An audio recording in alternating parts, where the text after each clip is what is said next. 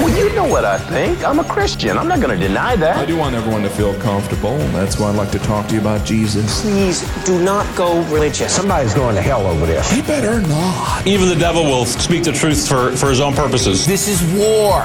Accept it. Back to Jerusalem podcast. Yeah, I'm back, and I'm armed with righteousness. With your host, Eugene Bach. He just seems like he's got it all figured out. He's a righteous dude. Yep.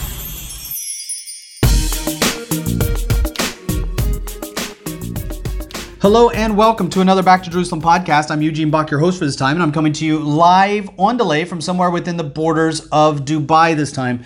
But I have a good friend with me that's on from India. I've been working together with him for a long time. I'm not going to mention his name for security reasons. He's been on our podcast before, but we're going to keep his name unmentioned on this podcast. I'm so excited about having him back on to our podcast. Hey, brother, are you there? Hey, so good to be back on the call. Yes, it is. It's good to hear your voice, brother. Thanks for joining us. Can you still hear me okay? Hey, brother. Yeah. All right, great. Hey, I know that because you are in India at the moment, we might have some technical issues with the recording, so I'm going to let you speak as much as possible. Basically, I wanted to ask you onto the podcast so that we could talk about the marriage situation. You brought this up. Many Christians, when they're praying for India, they don't realize this is a challenge for Christians in India. It's not easy for young, single Christians to find suitable partners. Can you tell us a little bit about that? Tell me about the challenges that are happening in India. Yeah, thank you. It's a very interesting topic. Thank you for because on Dig Dash, our favorite free site, we were discussing a lot about it, and I was getting very good response from some of the members over there. And of course, India is a patriarchal society where our parents, our elders play a major role in all major decisions.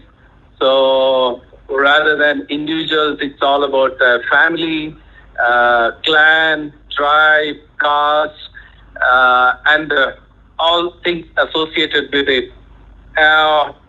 Coming to believers, so many times we come out of these customs and system, and when we become part of a family where we don't look at the color or language, or we don't discriminate, or we don't put people in high pedestal, or based on the caste or the family which you belong, we don't discriminate. But at the same time, the believers are attached to their families. We don't separate them from their communities, from their people groups. So the relatives are always, the parents are always looking for, the reason to, somehow take back the people back to their traditional customs. As, once the believers realize that they cannot associate any longer with idol worship or things related to the religion they have come out, we pray and look for a suitable groom or a bride from a believing background. Many times it's a big challenge. It's not easy for us to find a suitable person to get married to. So the responsibility comes to the elders, the people who lead them to Christ. So it's a big prayer issue, or it becomes a major concern for the family of believers. So basically, one of the things that, if I hear you correctly, basically there is the traditional way in India for young adults to get married. And correct me if I'm wrong, it's basically arranged marriages, arranged by the families. Is that correct? Yes. So- Even now, maybe almost 80% of the marriages are arranged by elders or parents. Our youngsters are not, enjoy that much freedom. Of course, it's a global, a lot of openings or globalization took place, and we have opened up. Our people Indians are working all across the Middle East and Europe and Western countries. But still, when it comes to marriage and major decisions, the parents decide. A lot of things go behind it, the property and the investment the parents make in the lives of their boys. So they expect to return through dowry, which they expect from the girl's family. At the moment a girl is born in a family, they start collecting money, ornaments, gold, jewelry, all that. From the day a girl was born, they are preparing for the future. Oh yeah, one day she has to leave her family, and then she need to have a lot of money. We have to pay the dowry. So the preparation goes from the beginning. So it all comes around back to this decision of choosing a life partner. And people don't, overall people don't give much respect to people, youngsters who marry on their own or of their choice. That's true. Still 80% of marriages are arranged by family members. Was your marriage arranged? No, that is a long story. Partially, it is a love marriage, but again, we had to wait for parental approval. So that was the final. So we felt that we knew that, I will marry this girl, and she was waiting for a person like me, and we met, we interacted, and our friends, were part of it. Still, the final agreement was, if it is from the Lord, and if this will happen only if both our parents agree, and it happened in my case also. So was there any payment that needed to be, that went back and forth, but for your marriage? No. And in our ministry, we strongly teach against this dowry system, and we go against all this dowry and caste system, and we teach them very clearly that this tradition is it's a bondage. We need to break it. We don't encourage that. Can you just really quickly? You don't have to give us a whole class, but what is wrong with the dowry system? From a Christian perspective, what is wrong with the dowry system? So many, it all comes with the traditions that we were part of earlier, where in Bible, of course, we see Jacob to Laban's family, Eliezer giving gold ornaments, and from the boy side, the girl is receiving gold and gifts and all that thing. But in India, especially the southern part, the tradition is adopted from the non-Christian cultures, where they bargain, even including the Christian leaders, pastors. They are part of this negotiation. How much you will give along with the girl. So partially it's responsible for keeping the system going, arranged marriage, so that it's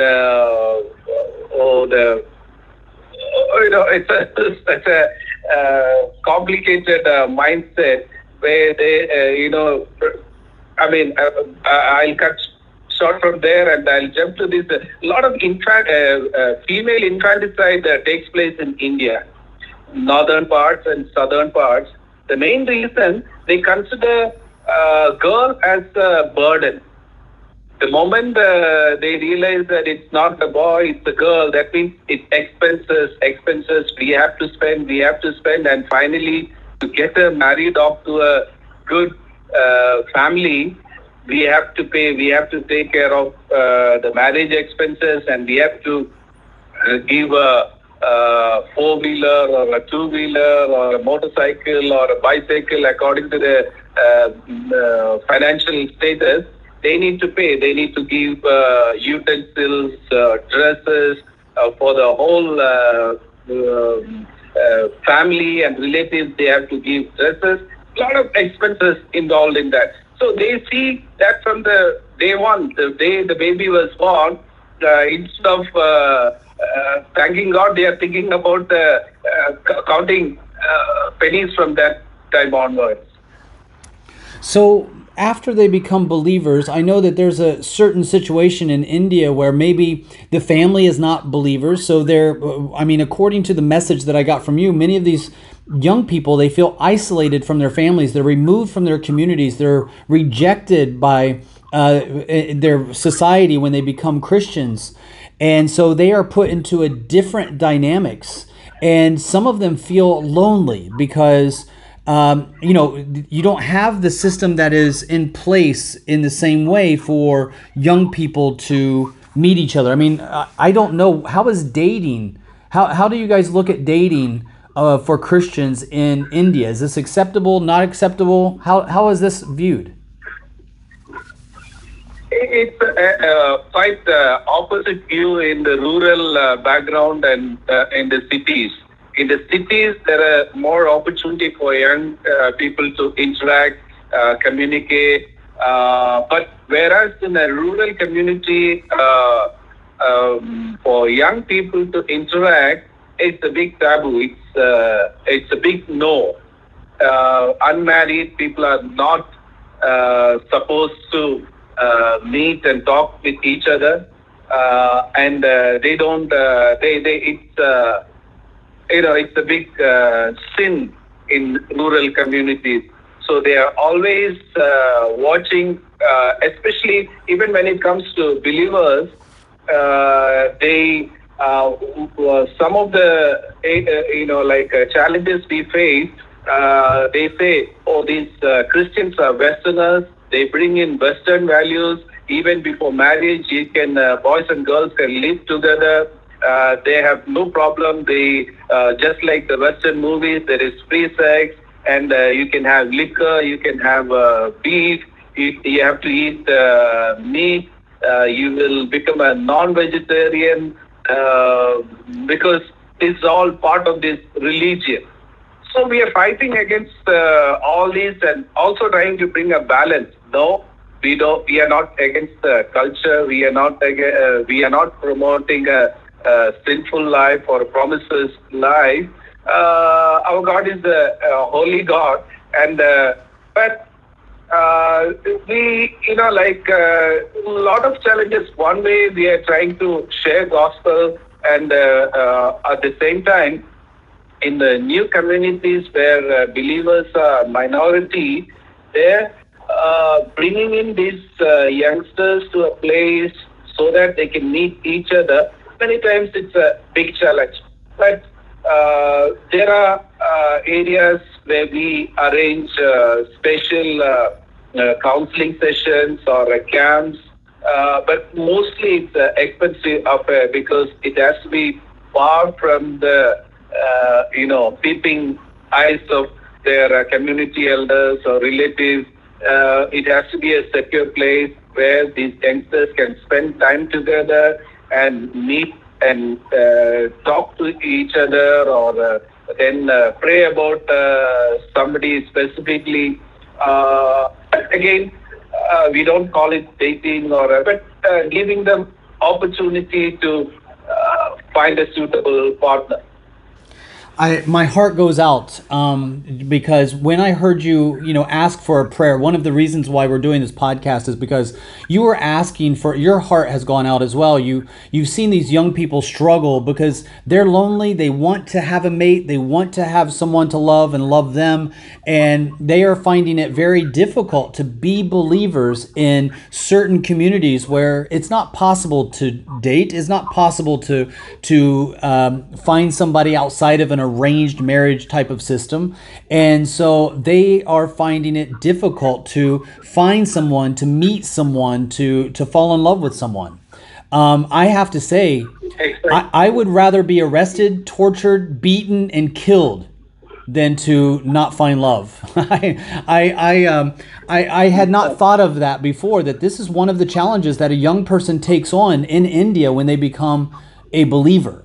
This is torture. I mean, when I was young, I don't know why. I mean, I might fall into the category that many of the old, more rural Indian people believe about Christians, that they're just like they're dating everybody and seeing. I grew up in a rural community, a conservative community, but I have to say, I don't think wild horses could have kept me away from girls. I would have found any reason to be around them, whatever I had to do when I was younger. And when I heard you tell the story about these young guys, young women, I was crushed. So that's why I wanted to bring you on to share about this, because this is something I don't think our supporters think about. I don't think I think about that much. But this is a huge challenge. Yeah. Thank you very much, because it's a real burden, and I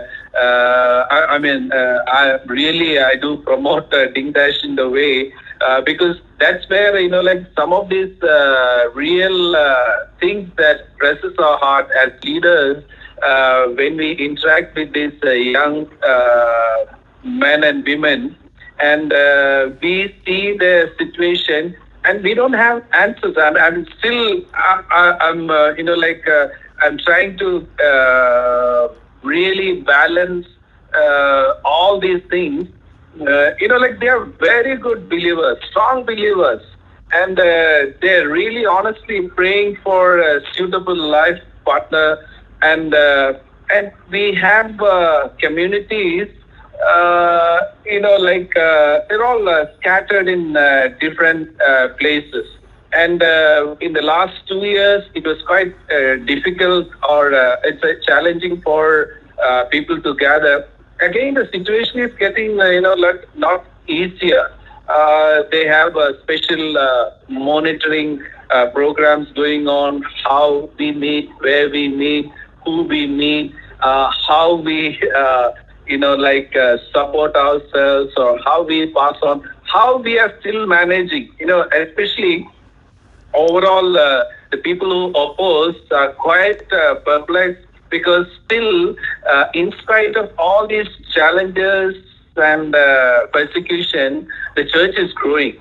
And we are finding it so interesting, baptism is taking place in different modes, different places, which we never thought of. People come up with ideas, and we just go and having baptism. So on one side, that pressure is increasing, but internally, I'm really thankful to you for understanding our situation, so that people can pray for us. There are certain ways we can gather them. Again, we don't want to bring attention to our young people who are new believers or families not fully saved. They need to give a lot of answers, why you are away for so many days, where you are going.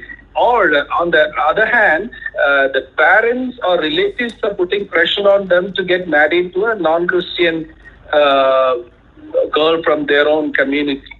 There are a lot of youngsters in the, like they call it the marriage market.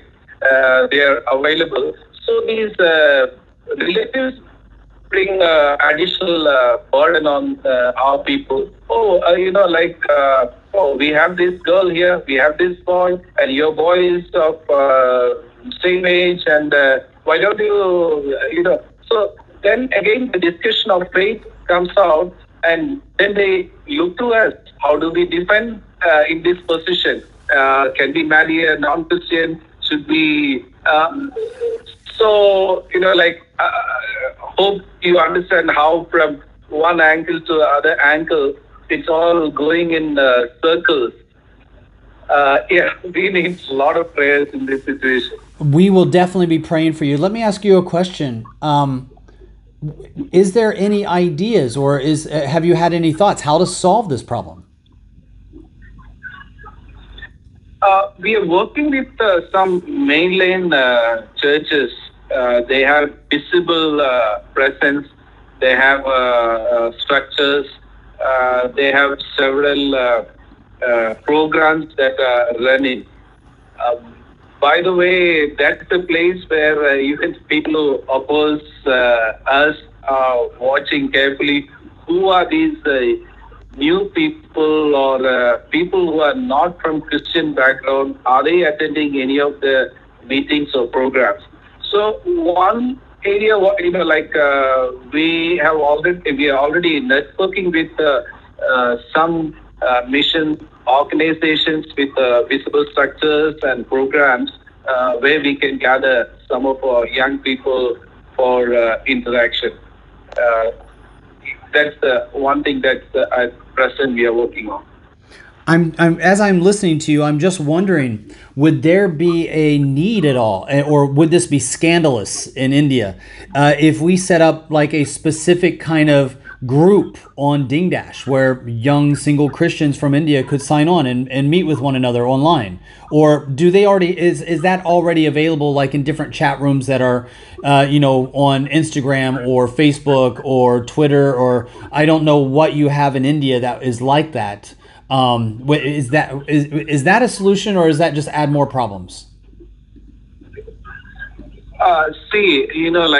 Just like many other countries, even India, of course, when we travel to some of these cities, when we travel together, we have big gatherings. When Brother Eugene comes, there are places, pockets where we enjoy freedom, like real open country. There are places where we hold public meetings, we announce and do things. The challenge when it comes to house churches and the first generation believers, they are still not visible to most of the people who are actually targeting us. So bringing them out, we need to be careful to expose them to social media or things like that. And on the other side, they do use mobile phones.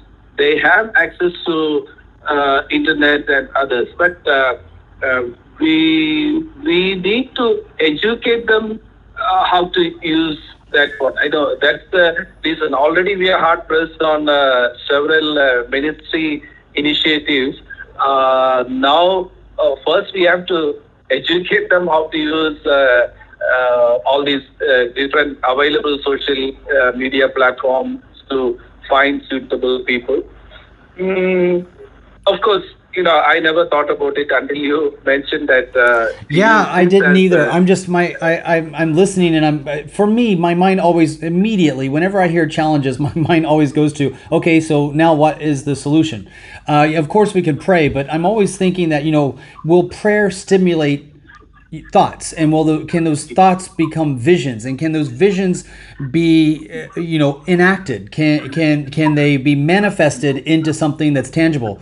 One of the things I wanted to ask you is, you were saying that once a young person gets saved and they're no longer a part of that system of family arranging, you did allude to something that I've become familiar with inside of China, which is the pastors or clergy members or leaders in a church.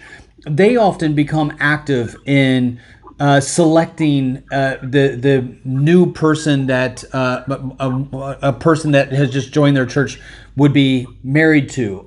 They then become responsible for arranged marriages. This is a big thing in Chinese churches. Is it the same in India? Or Indian pastors or leaders in the church, do they assume the role and start helping to arrange marriages? Have you ever arranged a marriage? Oh, yes, definitely. That's the way things are moving forward. We, even the whole family, like the whole church, whether it's a small house church or a network of house churches, we become parents to them. We need to take care of, we do take the role of their parents. Even the other churches, they do take care of that situation. So they do take ownership of the people. Yeah. Okay, so basically, you find you have a young person in your church. Walk me through it. What does it look like when you're arranging marriages? How does that work? How does that happen? In one particular case, one of our leaders who he's 27 now, from his community background, most of them, they get married, around 16 or 17. Not many will wait for to become 18 years. The boys get married before they, reach 18. So now 27 means he's 10 years behind the rest of the his tribal community. So in the last 4 years... if I can just interrupt just for a second. So young boys in the area of the young man that you're talking about now, they get married at the age of 16 and 17? That's common? Yeah, it's common. I love it. But I love it. I think that that's with the teenage hormones, and you're still developing as a young man, but I love this idea that you can get married at that. I know that there's a lot of people listening to this podcast cussing me out right now saying that, no, you're too young for marriage. I don't believe so. I remember back when I was 16, 17, I actually proposed to a young girl, and I was ready for marriage. At 16, 17, I was ready. So I will break with a lot of Westerners on this and say I love it. Okay, so this young man is now 27. He's about 10 years behind the curve. Continue going. Yeah. Then for the last 4 years, we went and met several girls, several families. Many times the parents agreed. Then the girls, they didn't want a person who is, going from place to place and who is not staying in one village and earning his living. Even our girls, they have their own preferences. Like that, we have many instances where, on the community side, they cross the marriage age. So still, then some places, what we see is, we are believers, we are following Christ, we took baptism, but when it comes to marriage, we want our traditional, all the ceremony, so that we don't lose our privileges in the village, or we don't lose our inheritance from our family. So this is another challenge. All these areas, though as parents, spiritual parents, we stand with them, but all these decisions individuals have to take. Sometimes taking, like accepting a girl or accepting a boy from a believing background, and two believers coming together also means they lose their property and privileges, even their caste status, if they publicly pronounce that they are believers. Wow. Can I ask you, is it harder for young people that are Christian in the north of India, or more difficult in the south, or is it about the same? It's mostly about central and North India. It's a big challenge. Yeah, I would think that would be a bigger whereas- challenge, just because I know that the majority of the Christians that I have met in India, for the most part, not all of them, but many of them come from the South. The South is more well known in India for the number of Christians. Is that somewhat accurate?